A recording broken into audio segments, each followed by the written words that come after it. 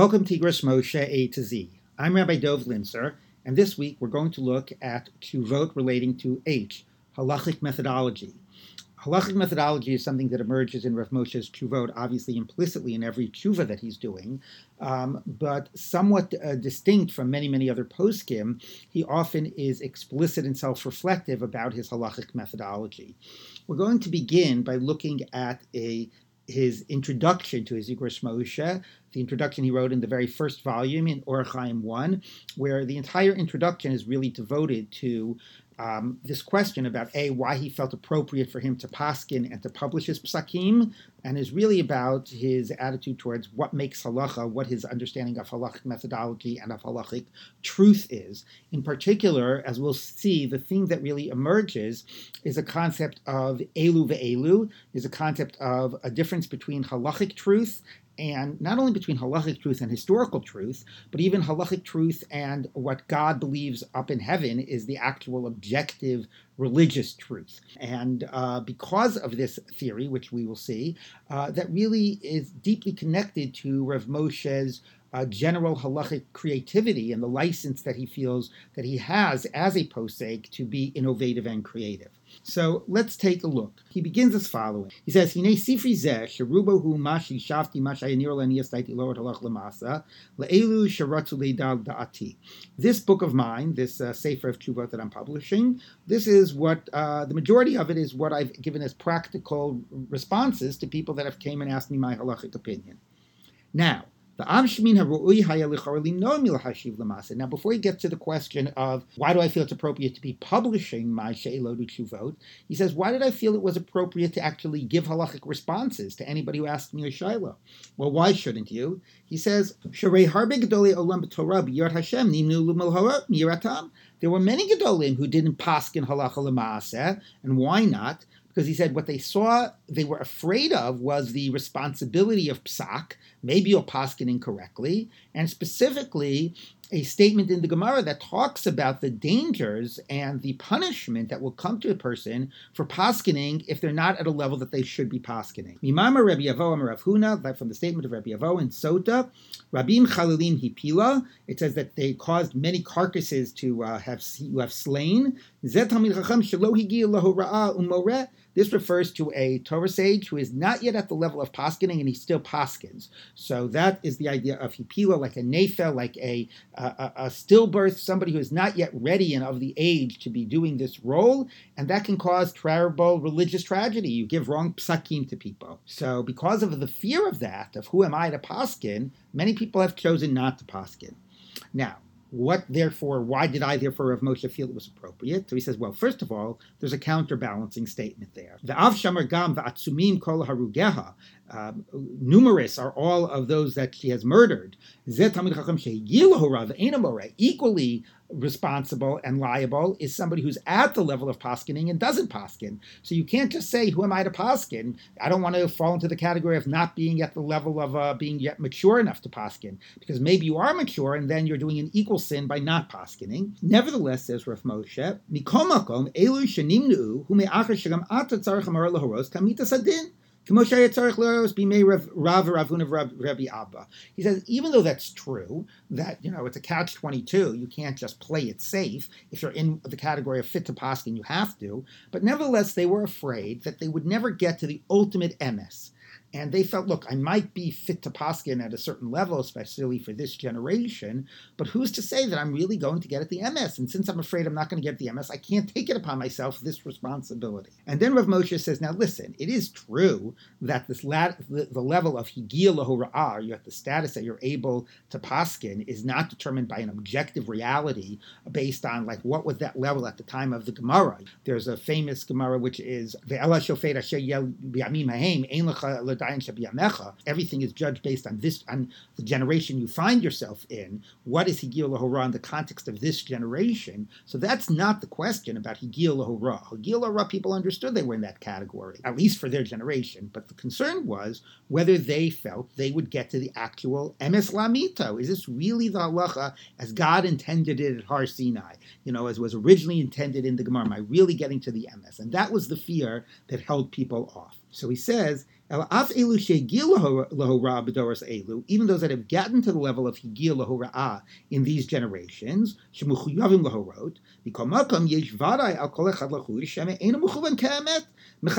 maybe he's not getting to the ultimate truth, and because of that fear, they did not paskin. Then he says, certainly for people of lowly status like myself, here we get Rav Moshe's humility, which we've already seen multiple times. He says, I shouldn't have paskined, first of all, even in private, because maybe I wouldn't get to the MS. The kosh came defus. And certainly to publish it, because when you publish, it's like you're paskening for the whole world. Now, this is a theme we're going to get to in a different episode about this idea of to what degree is the psak only for the individual, and to what degree is it psak for an entire community.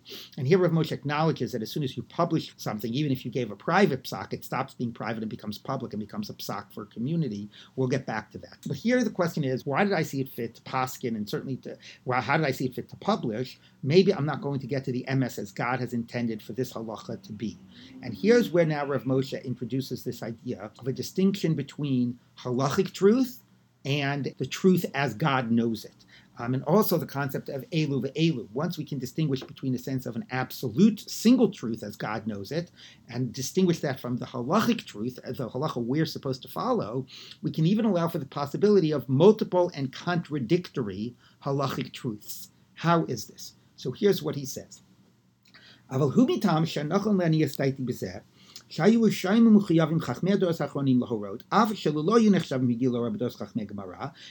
yes, you were every generation, the people that were at the level of fit to paskin for that generation had an obligation, even though that was a lower level than earlier generations. So if it was a lower level, maybe they weren't getting to the ultimate truth. And here's the key word, one of the key phrases, emet klapi shmaya. The truth as God knows it. What is the halacha of this question? Can you do borer in this way on Shabbos? There is one answer to that up in heaven. It's not that it's all sort of relative. God had intended something at Har Sinai. The way halacha should have been interpreted should have been a certain way. There is one answer to this question up in heaven. And you might not be getting to it. Your psak might be different. But Rav Moshe says, that's emes klape shmaya. Aval ha'emes l'hora'ah. But truth, when it comes to an issue of how do we paskin and how do we actually live our lives, not some objective, theoretical, metaphysical truth, kvar nemer loba shamaymi, the classic phrase. And if you think about that classic story with Rabbi Eliezer and the Torah Shalachnai, what is that story saying when the Bas Kol comes out, the heavenly voice comes out and says it's one way, and the rabbis get up and say, no, the majority ruled another way, loba shamayim, God, keep out of it. That is exactly saying that there's a truth as God knows it, but that might not be the truth as the halacha as we follow it down here on planet Earth. The truth that we're supposed to follow, the halachic truth we're supposed to follow, is the best that the posek has been able to do to understand it according to the best of his understanding. That has been given authority and the halachic weight that dictates how we're supposed to live, even if it's not the original intent of the text. Sort of like the debates that happen, nowadays around the Supreme Court and the Constitution. How much is the Supreme Court supposed to play an interpretive role? How much are they supposed to get to the original meaning of the Constitution? Is the ruling of the Supreme Court any less what is constitutional law because it doesn't correspond to what the founding fathers had originally intended?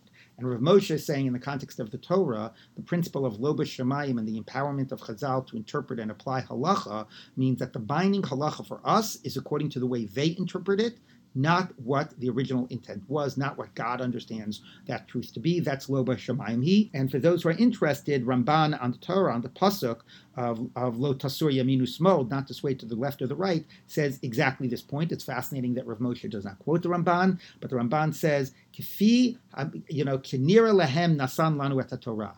God gave us the Torah. God wants the halacha to be followed according to the way it would be interpreted by Chazal and by the poskim, not according to the question of what the original intent might have been. Obviously, questions are going to arise here, which is then what makes for a legitimate psak? Why can't you just read whatever you want into it, and then that becomes the halacha? We'll see that Rav Moshe will get to that point. Then he says like this, the halacha is as it appears to the sage, After he has given it proper, rigorous approach to go into the Gemara and the Poskim, Kefi Kocho, to the best of his ability, Bekovid Rosh, with a seriousness of purpose, and fear of God. And it seems to him that this is the truth of what the halacha should be. If that's the process he engaged in, hu hamet lahora'ah, then that is the halachic truth, whether or not it is the original meaning of the text, whether or not it corresponds to some absolute metaphysical truth. Whatever the Baskel says, that doesn't matter. This is the halachic truth. Mechuyev laharot kain, and he is obligated to rule this way, af im be'etzem glaya kapei k'shmaya, even if it's clear, as far as God is concerned, she'eno kain ha'perush, that this is not what the original meaning was. These are the words of the living God. What do you mean the words of the living God? It isn't what God originally intended. It isn't some objective meaning of the text. Nevertheless, since it seems to him what he's seen is correct, it's a legitimate reading derived from that text, and it was not contradicted by another thing, that becomes part of the words of the living God. That is a meaning that emerges from that text when approached with integrity and piety and seriousness of purpose. So I think that Rav Moshe here, without answering this question of, well, if the text means whatever Chazal say it means, then what makes something a legitimate halachic approach as opposed to a non-legitimate one? We'll just say whatever you want to say. He begins to address that by talking about what the process has to look like. Not only does it have to account for all of the sources, but he emphasizes the importance of Yira meHashem Yitzbarach, Koved Rosh, Kenir Lohu Hapsak, which all to me speaks about a sense of you do not think that you can impose your meaning on the text. You have to submit to the authority of the text. You are trying to honestly understand the depth of what the Torah, of what the halacha, of what the Gemara means. You're doing it with a sense of piety, of a yirah, not bringing your own agenda into it. If the process is a proper one, then the conclusion that a posek comes out with will by definition be a legitimate read and a legitimate halacha. And that at this stage, then, the question of what makes for legitimate halacha is not a question of the end result, but it's a question of process, which Rav Moshe has begun to define what those parameters are, and very clearly excluding people that are coming to this text with a particular agenda to impose their meaning on the text, but without fully explicating its parameters. In another tshuva, we're going to see another way in where Rav Moshe tries to set limits on who can create legitimate meaning, and who is a legitimate posek once you've opened up this idea of a difference between halachic truth and objective truth. Now, Rav Moshe continues, and he says, he brings a proof to this from the Gemara about Rabbi Eliezer, where he had a certain psak about preparing the instruments for Brit Milah on Shabbat, which the Chachamim said was Chilul Shabbat. Rabbi Eliezer said you were allowed to do it, and the Gemara says that he and his whole town was rewarded. So Rav Moshe says, how could they be rewarded? What they were doing was Chilul Shabbat, based on the way we paskin the halacha. And it says, no, it doesn't matter, because since once we've introduced this idea of a difference between objective truth and halachic truth, there could also be multiple and contradictory halachic truths, and for his town, this was their halachic truth, and for his town, they weren't being mechal Shabbos. This was the kiyum and shmir Shabbos to prepare for the Brit Milah this way. So bringing evidence that there is not just one such thing as a halachic truth. And he says, Avsha emes aliba dedina nifsak shalok Rabbi Eliezer v'hu chiyav skila b'mezid v'chatas b'shogeg. So even though the objective halacha was that they were doing was chilul Shabbat, or at least the majority halacha, not objective, was that way, it's based on how he paskined, and that is the halacha, and that was the halacha that was binding for his place. And then he goes on to say, as long as there's not a unanimous psak, like one way, this now allows for multiple halachic truths. Different places can follow different psakim, and that's why he says there's also a difference between Sfardim and Ashkenazim. What? Does Sfardim think Ashkenazim are sinning and Ashkenazim think Sfardim are sinning? No. This is the reality we live in, which is decentralized halachic authority. Once there's not one objective truth, and then there's also could be multiple halachic truths, and not just a single one. So, and that allows for a multiplicity of practice, decentralized authority. As long as there's not a unanimous psak, every place every place can go by its Rav, every person can go by his or her Rav. And this really speaks very profoundly to the phenomenon we know about how halacha has been paskin and practiced for like 1,500 years or more, and speaks very deeply to this sense of a recognition of multiple legitimate halachic approaches all operating within a certain range. It's interesting that Rav Moshe also could have referred to another Gemara that to me speaks very much about this, which is a Gemara in Chulin on Daf Tzaditet, a whole discussion about whether a Gid HaNasheh, if somebody cooks with the Gid HaNasheh, does that give off taste into the meat, and does the meat become treif? And the Gemara tells a story that somebody came to ask a shaila that this happened to them, and he was knocking at the door and nobody was answering, and the rabbi said, oh, what are you here to ask about whether, this Gid HaNasheh gives off taste? He says, don't ask me, because I paskin l'chumra on this. I paskin stringently. You should go ask Rabbi so-and-so, they paskin leniently.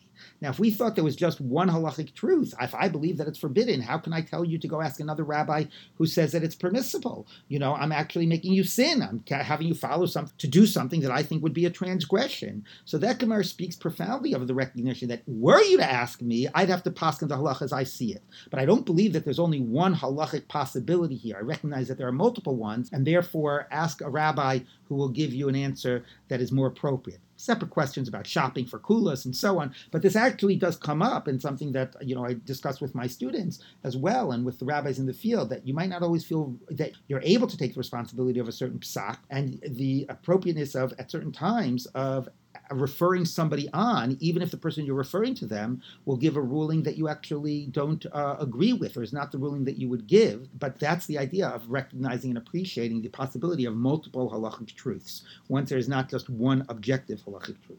Now, Rav Moshe continues and ends this beautiful articulation, connecting it to the famous Gemara of Moshe Rabbeinu going up to Mount Sinai to receive the Torah and seeing that God was putting the crowns on the letters. And Moshe says to God, Mima akev al yadecha, who's holding you back? And God says, well, I'm doing this because there's going to be a great rabbi, Rabbi Akiva, who's going to be able to make great interpretations out of these crowns. And the story is that Moshe goes down and sees him and sits in the base medrash and doesn't understand a thing that Rabbi Akiva is talking about. And then Rabbi Akiva finally says, where did you get this from? And Rabbi Akiva says, it's halacha l'Moshe miSinai. So that is a great story, and there's a lot to say about that. And of course, one of the things that seems to emerge is Chazal's awareness of how halacha develops over time, over multiple processes of interpretation and so on, to the point that Moshe might not be able to recognize something that ultimately went back to the Torah that he received, but ultimately it's sort of now part of halacha l'Moshe miSinai.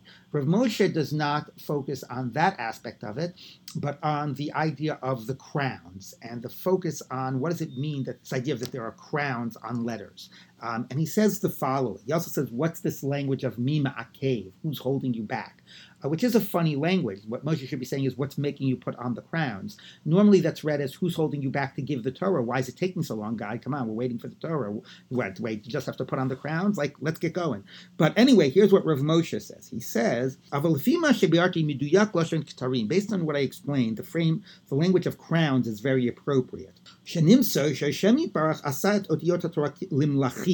God made the words into the king. Meaning, who has the ultimate authority? Where does the ultimate meaning and authority of what the Torah means reside? Does it reside in God and what God intended? And Rav Moshe is saying, no. You know who's the king here? The words, the letters are the king. They are the ones that hold the ultimate authority. The text is what is sort of dominates. The text is sovereign in terms of meaning. It's a very postmodern approach. It's not about the authorial intent. It's about what the text taken on its own terms means. And that's what Rav Moshe says. The text is the king, not God here. The text is the king.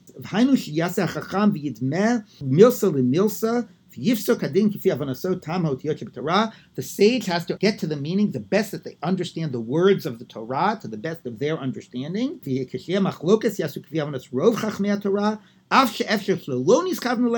it's not objectively what the text originally meant.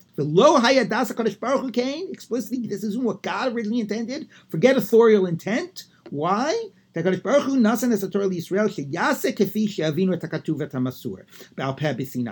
Torah is given to us But again, it's like we're king, but if we're king, then we get to say whatever it means. So it's not, God isn't king and we're not king, the text is king. And we do the best we can to understand what the text means and to search for the truth of the meaning of the text. And then that ultimately, if it's a possible meaning of the text, then that is what is the halachic meaning, even if it is not the original intent. That is the meaning of the word here of the ktarim, of the crowns.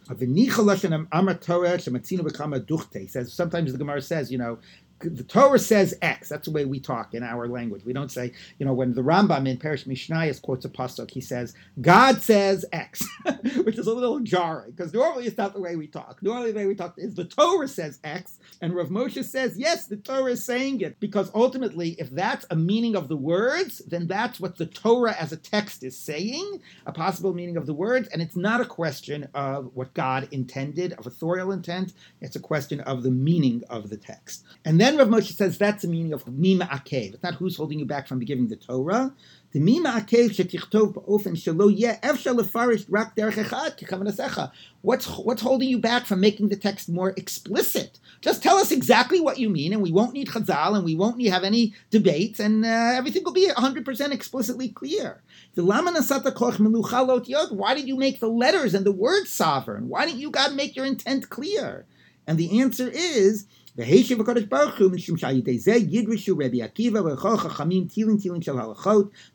the way God wanted it, to empower Rabbi Akiva, the Chachamim, the sages of any generations, and therefore there will be no limit to the possible meanings of the Torah, and God wants exactly this. This is Torah She'ba'al Peh, our partnering with God in the meaning of the Torah, and that it's not all about the original meaning. God gives us the text. We have to do our best to understand the true meaning of that text with knowing Shas and Poskim and with piety and Kavod Rosh, and ultimately then that determines what the halacha is, which means that ultimately, if we do the right process right, we can't be wrong.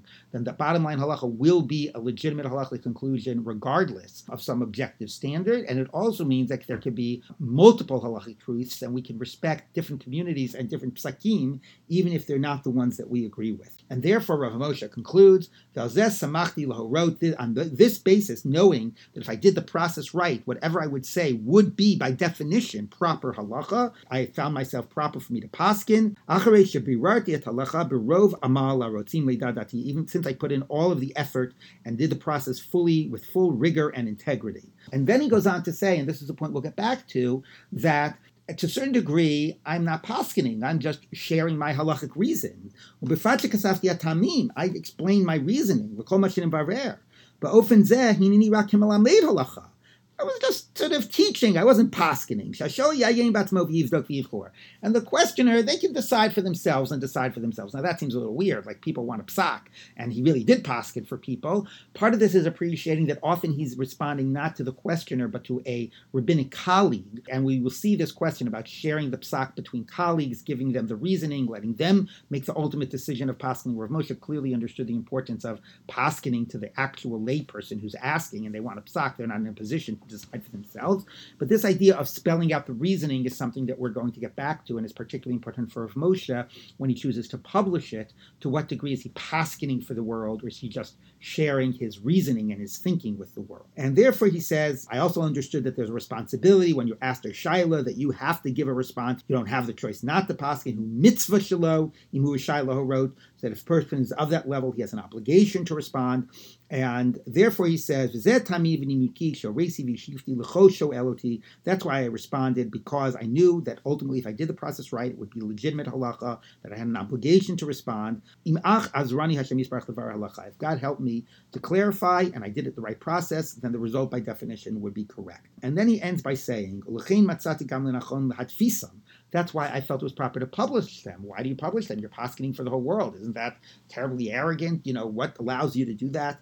And again he says, no, I'm only clarifying, I'm laying out the reasoning. I'm not paskening for the world. I'm paskening, and we're going to come back to this theme, I'm paskening for the person in front of me, and I'm sharing my reasoning with the rest of the world. And the rest of the world should not take my published vote as a psak for the world, but as laying out my thinking. And if other rabbanim want to paskin in a similar way, then I'm helping them come to the psak they want to give. But I'm certainly not poskening for everybody else, and that's a theme that we're going to return to. I ask anybody who reads my books, first, don't just say, oh, Rav Moshe said it, this is the halacha. No. Look into my reasonings. Then if you, the rabbi who's reading my Tshuvot, he didn't think lay people are reading the Tshuvot, follow my reasoning. If it convinces you, you should paskin similarly. And that's why I thought that it was proper to lay it all out. And this is my and this Rav Moshe says is why I feel that I'm serving Klal Yisrael by giving these answers and by publishing these Tshuvot. Because I don't have to be afraid that they're wrong. If I follow the process by definition, it's halacha. There could be other halachas. There could be multiple halachas, but this is a legitimate halachic position if the process was correct. And I'm sharing my thinking with others, and they can decide for themselves how they will choose to paskin. So in ending this introduction, what's worth pointing out is, in addition to the fact that I think that his understanding of how halacha operates and where halachic authority resides, this sort of decentralized, multiple truth, elu ve'elu approach, which is it doesn't have to correspond to historical truth or to original intent, and very postmodern dimensions to that as well. How the text is ultimately what is sovereign. Is, I think, very resonant with our understanding of how halacha operates. It can be deeply threatening for some because it opens up the possibility of, so halacha can be whatever you want it to be. If there's a rabbinic will, there's a halachic way, and so on. And Rav Moshe says, well, the focus there has to be on process. Yes, not everything is legitimate, but the focus on process, not on end result. But the other reason that it's really important is because once you say this, it also opens up the opportunity to really be a mechadesh, to really be an innovator, to be creative, and to say, I'm coming up with a new idea, and I feel that I have the license and the freedom to bring my own voice, not just to submit to what all the other earlier authorities go and go by the majority of earlier authorities, a certain approach in halacha, which is just sort of tabulating earlier authorities and being concerned and being machmir and so on. No, if you're following the right process, what you say, you are creating halacha, you are defining a halachic option amongst a range of halachic options, then it gives you much more license to bring your own voice and to be creative and to have courage in terms of certain halachic psakim, which is really what we have been seeing and will continue to see, and which is also so profound about Rav Moshe, and really why he was the authoritative posek for all of American Jewry, and really why we've chosen to do his Tshuvot, because of the degree of creativeness and boldness in his psakim that really emerges from both a deep humility and a deep sense of what the halachic process is, that really recognizes the authority of every posek who does the process with integrity and with Yiras Shamayim.